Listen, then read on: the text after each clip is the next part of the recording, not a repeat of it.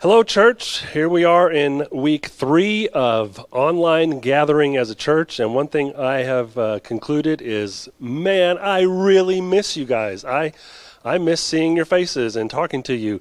There's a really interesting dynamic of just Christians gathering together for an hour or hour and a half or whatever it is, just to worship together. It's a powerful, powerful dynamic, and I miss it, and I can't wait till we get to gather together again and worship as a church family. But until then, thanks for letting us into your living room or your RV or your car or wherever you are watching this video. We're so glad you're here watching us.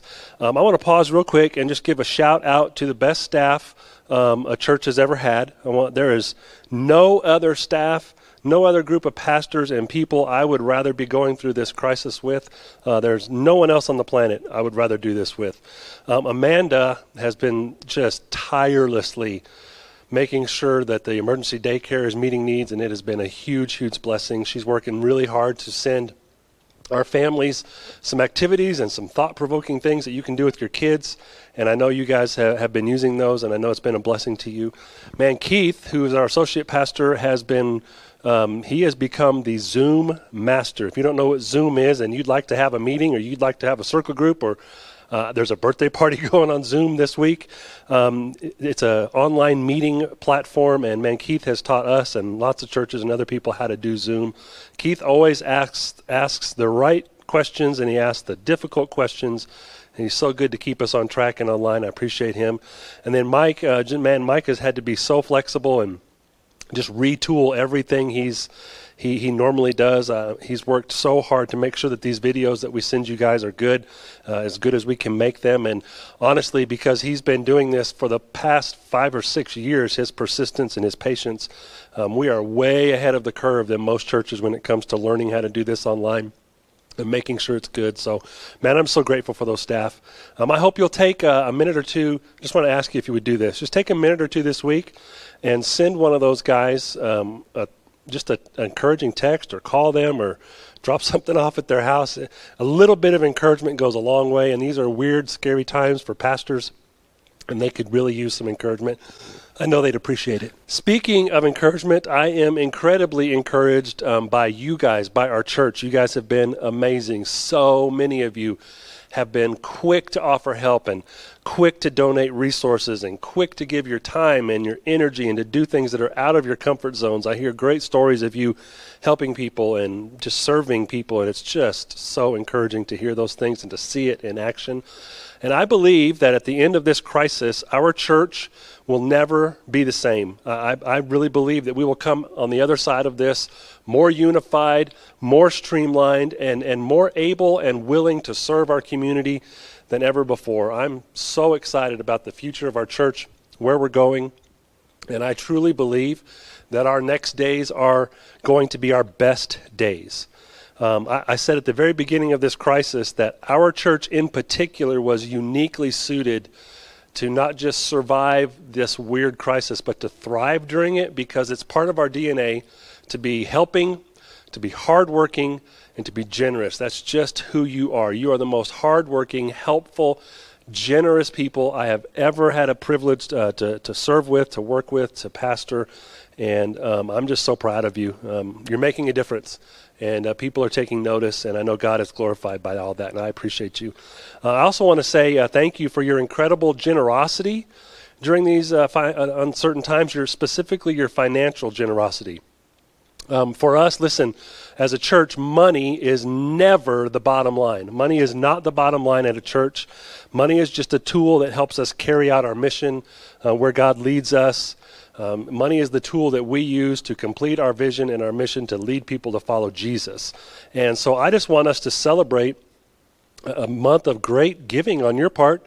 Let me just kind of break it down for you. You gave almost $50,000 to our regular budget, just the general budget. And I believe I'm correct in saying that's the best March we've had in at least a decade. And I think in the last 15 Marches I've been here, that's the biggest March we've ever had. You gave a little bit over $4,600 to pay on our building mortgage. Our monthly payment is $3,000, and you've exceeded that. You gave almost $3,000 to help one of our widows take care of her mortgage, and we were able to pay off that mortgage so she can be at home and not have to work. It was a great offering.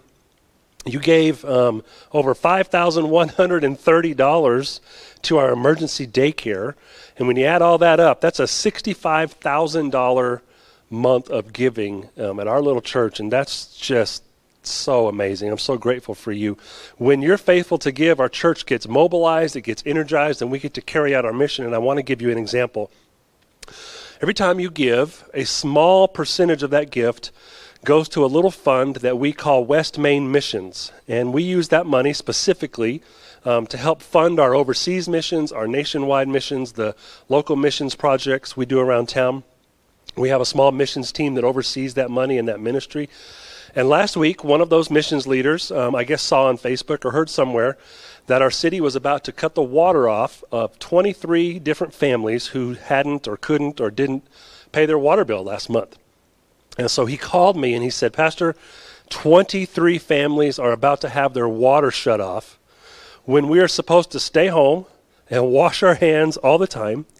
And he said, regardless of the circumstances that led to them not paying their bills, we cannot let 23 families go without water. Of all things, water during this time. He said, we've got the funds to help. What do you think? And I had no argument against what he said. I said, I think that's a great idea. I think that's a great statement of generosity and grace. I think our church family would buy into that 100%. So within an hour, our missions team delivered a little bit over $3,700 to the city. And 23 families have water this month because you guys have been so generous. When you give faithfully, we get to express our faith in generous ways like that. And I think it speaks to our community how much we love our Savior and how much we love them. And I just want to thank our missions team for taking care of that and being the hands and feet of Jesus and passing out some water to some people who desperately need it. So cool. Okay, all that's free bonus material. Right now I'm going to do something a little bit different. Usually what I do is I take one scripture, one specific moment, and we break it down and we try to pull out the one bottom line. But we're not going to do that today. Today I want to give you 7 truths to hold on to. 7 truths to hold on to during a crisis. That's right, it's a 7-point message. But don't worry, next week's message, if you can hang in there, will be pointless. If you're not laughing, you need to laugh because that's a great preacher joke right there. Come on. Anyway, 7 truths to hold on to. Here we go. Number 1, not everything I hear is true. Not everything I hear is true. This is true in any crisis that you will face in your life. In fact, this is just true of most things in your life. Not everything you hear is true. Just 2 weeks ago, there was an actual survey, and the results of the survey said this. 38% of Americans believed that you got coronavirus from Corona beer. That was an actual survey. That's really what we thought, 38% of us. So you have to bank on this, that not everything you hear is true. Not on Facebook, not on Fox News, not from your friends. Not everything you hear will be true. Have you walked in on kind of a dueling experts conversation when it comes to this crisis? So many conversations, and I just hear different things all the time. I heard that it's a virus created by the Chinese government to destroy America. And then another person said, well, I read in an article that said the American supply of toilet paper comes from China, and they have deliberately tainted our supply with toilet paper, and that's why you need to be hoarding what we have now. Not everything you hear is true, so be very careful who you listen to. King Solomon used the word prudent. He said, every prudent and self-disciplined man acts with knowledge, but a closed-minded fool who refuses to learn displays his foolishness for all to see. Be careful who you listen to, church. Be informed, but not influenced. Not everything you hear is true. Number 2, this will pass. This will pass. Whether we're talking about this crisis or the next crisis we face or the next painful situation you're in or the next thing you struggle with, whatever it is, it will pass. It has an end. It has a beginning, it has a middle, and it has an end. Jesus promised us that while we were still alive on this world, we would face all kinds of trials, all kinds of difficulties, all kinds of struggles.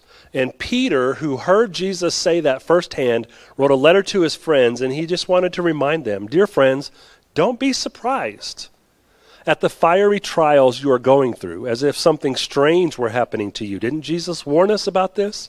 He says, so don't be surprised. Instead, be very glad. Find the good. Look for the God moment in this crisis. Be very glad, for these trials make you partners with Christ in his suffering, so that you will have the wonderful joy of seeing his glory when it is revealed to all the world.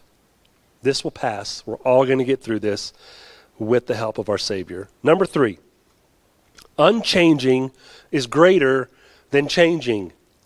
Unchanging is greater than changing. Our world is changing every day. Sometimes every hour something changes.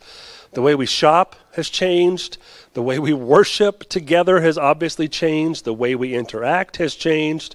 Most of us, if we're honest, we don't like change, especially if you're a Baptist. Am I right? You know I'm right. We don't like change because change makes us uncomfortable. So we need to focus on what is unchanging. When everything is changing, focus on the things that don't change. Here's what never changes: Jesus. Jesus is the same yesterday, today, and forever. Our Savior will never change. He is unchanging. If you will keep your eyes on him, if you will look for him in the Scripture, look for him in your struggle, look for him in this crisis, look for him in all of your experiences, he is the one thing that will never change. For 15 years, one of the things we've been saying in this church over and over is the message of the gospel never changes, but the methods constantly do. The methods that we use to teach the unchanging message are always changing. That's why you're sitting in your home or RV or car, wherever you are, and you're doing worship, you're having church on a phone, an iPad, a computer, a TV, because the method has to change sometimes, but the message of Jesus never does. Hold on to his message. Hold on to his truth. Hold on to that which will never change. That's our Savior. Unchanging is greater than changing. Number 4, known is greater than unknown. And there are a lot of unknowns right now. Will I have a retirement account? Me personally, I don't know anymore. What will the price of oil do in the next month? Who knows? What if you get the virus? What if things never go back to normal? There's so many unknowns, and there's probably unknowns in your life, your whole life. When you are burdened with the unknowns, just focus on what you know. Here's what we know, and we know. We know that God causes everything to work together for the good of those who love God and are called according to his purpose for them. Here's what we know for sure: that God will take this whole thing and he'll turn it into something good. That's what he does. He is the master. He over and over and over takes something bad and turns it into something good. So my encouragement for you is don't dwell on the unknowns. Don't be burdened by the unknowns. Don't be depressed by the unknowns. Just hold on tight to what you know, and what you know is that God will make this good.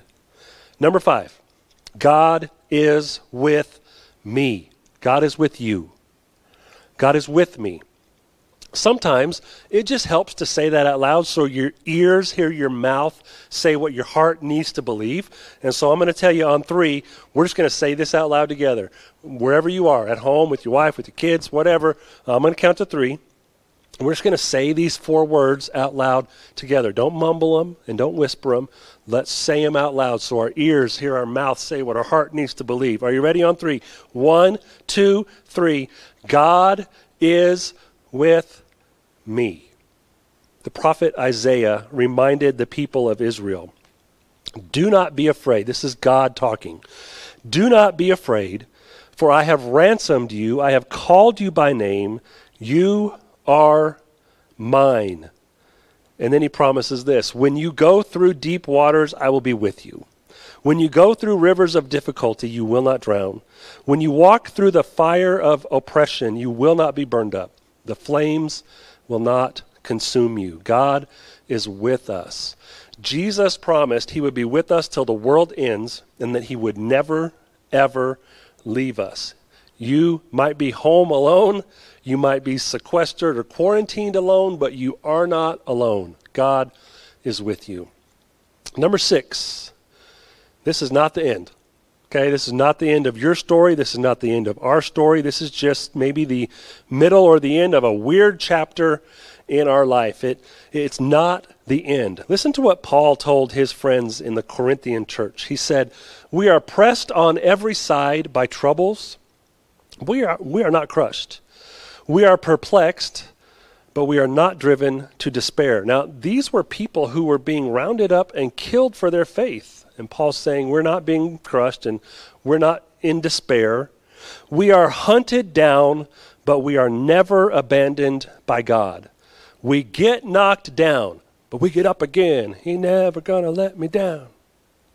It's okay to laugh. We get knocked down, but we are not destroyed. You can laugh at me. I know I'm a weirdo. We get knocked down, but we are not destroyed. This is not the end. We are in a valley, but this won't always be the valley we walk through. God will walk through this valley with us. He will see us to the other side, and he will lead us up for some mountaintop experiences and perspective. One more time, 10 more times, he will take us through this valley. This is not the end. And number 7 truths to hold on to. The last one is that God wants to empower me and my church family to help others. Anytime there's a crisis, God wants to do more than just get you through the crisis. Anytime there's a struggle, God wants to do more than just help you get through the struggle. He wants to empower you, authorize you, and use you as his follower to help other people get through the crisis too. This is what God has done with his people throughout history. He has worked through his people to help other people overcome and to come to him. In the Old Testament, that was the people of Israel. That was their calling. In the New Testament, that's the church. That's our calling. Jesus told the disciples, speaking to Peter specifically, he said, "Now I say to you that you are Peter," which means rock, little rock, like pebble or skipping stone. You're that kind of rock. And then Jesus pointed to himself and he said, "And upon this rock, the gospel rock, the foundational rock of truth, on that rock, I will build my church. And the powers of hell will not conquer it." Jesus is building a church. And there is no power on earth or below the earth in hell that can defeat what Jesus is doing. The church Jesus is building is not a building. It's a people who embrace the truth that we exist to carry out his mission in our community. I've been saying this for a month, and I'm going to keep saying it because it's the truth. 5 years from now, this will just be a story that we tell. This whole coronavirus crisis will be a story that we tell. Let's make sure that we are telling a story worth remembering. When this is all over, Americans, Artesians, we are going to remember. We're going to remember how companies treated their employees. We're going to remember how bosses treated their workers. We're going to remember how churches retreated or how churches scattered in their community and helped. We're going to remember how Christians behaved. We're going to remember how Christians behaved on social media. We're going to remember how Christians behaved out in public. We're going to remember our neighbors and what they did or did not do during this crisis. And so I want to say to you, church, this is our moment. This crisis is our opportunity to be the hands and feet of Jesus and to continue to tell a beautiful story of love, of grace, of generosity, of faith, of service, of sacrifice. Church, I want to beg you, I want to implore you, I want to challenge you. Let's make sure we write a story worth telling, that we're telling a story worth remembering. Jesus follower, make sure your decisions, attitudes, and actions are writing a story that points to Jesus and that you'll be proud to share someday.